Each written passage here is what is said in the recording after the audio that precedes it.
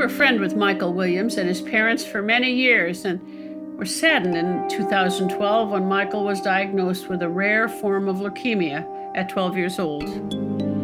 Michael fought the cancer bravely through many treatments and spent months at a well-known pediatric oncology hospital. As you can imagine, during that time, Michael's parents' faith was sorely tested. Promising treatments were tried and failed. His father, a jogger named Josh, pounded the trail near their home every day, proclaiming he was stomping out cancer cells. Josh shared, "We are worn out from raising our hopes and watching them dashed. Wanting desperately to gain control of this situation, I have yelled at God and continually asked, 'What do you want me to do, God?' God answers always seem to be the same. 'There's nothing you can do, Josh.' I didn't like that answer.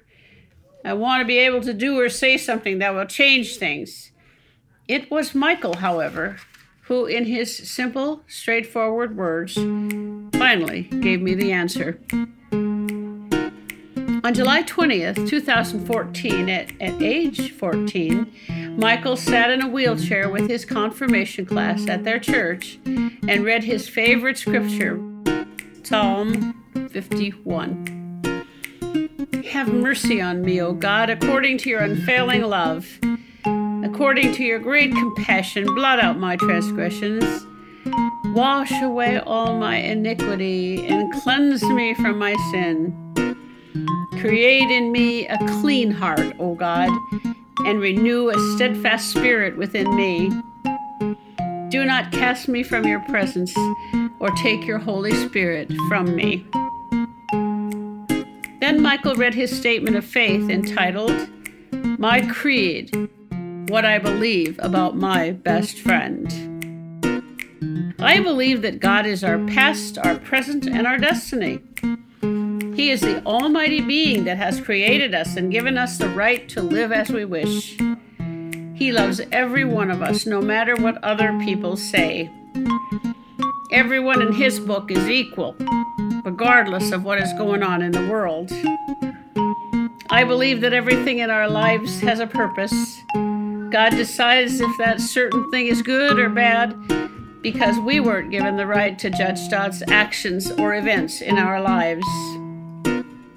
I believe Jesus died for us to enable everyone to rise up into heaven if they chose to have a strong will and reject sin and follow God. He has given us the Bible for the same reason, to help guide us through our lives. It is filled with teachings and guidelines and answers. All these are there if you can find them, because if you find your own meaning, your interpretation will be your own belief and not somebody else's belief. I believe the Holy Spirit comes to you when you are ready to be fully brought into the church.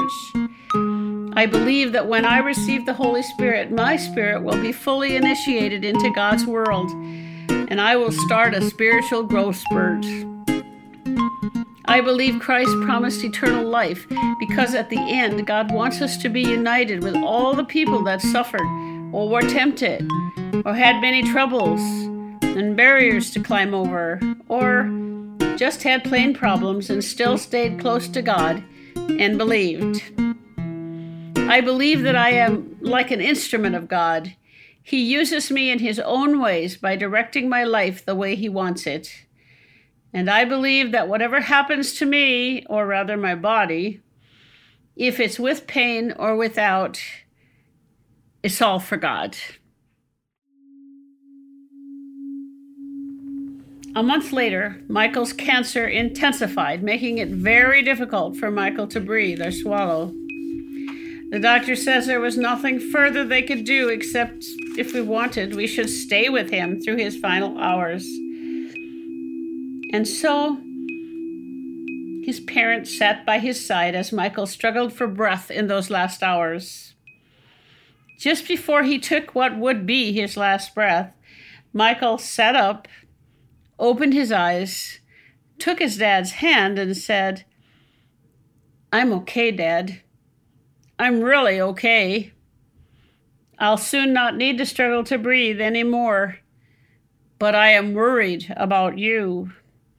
You really need to get to know God. Do it, Dad. Do it, Dad. And Michael laid back down, closed his eyes, and took his very last earthly breath.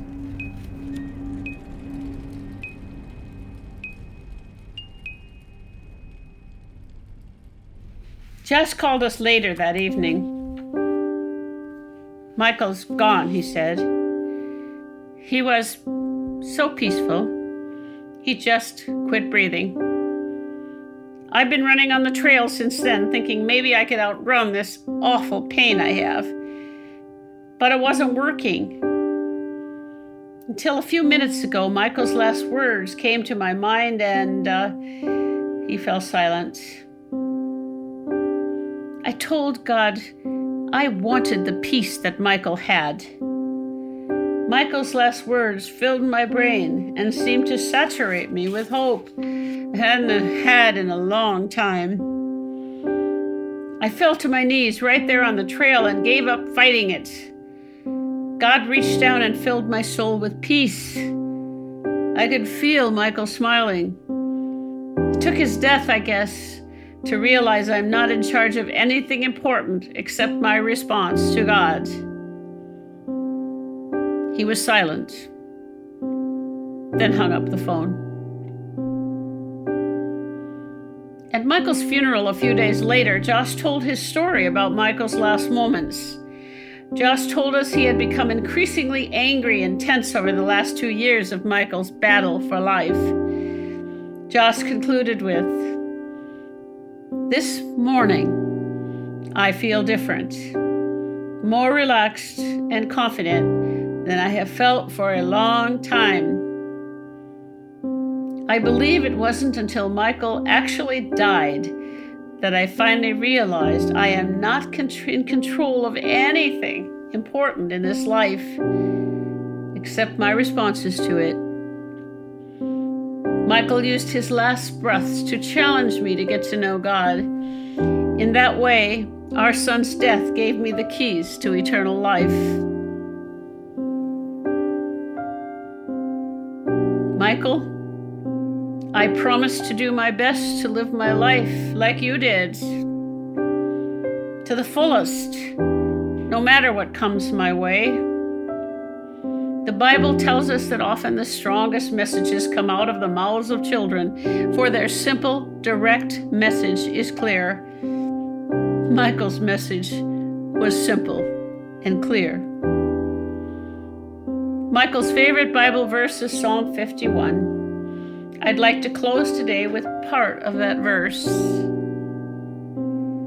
May God create in me and all of us a clean heart, and may God today renew a right spirit within me and all of you. Thank you, Michael. Thank you.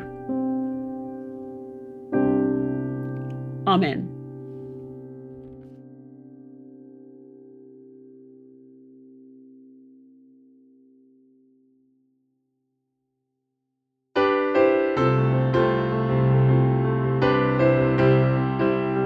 This has been a 2020 Footprints of Hope podcast.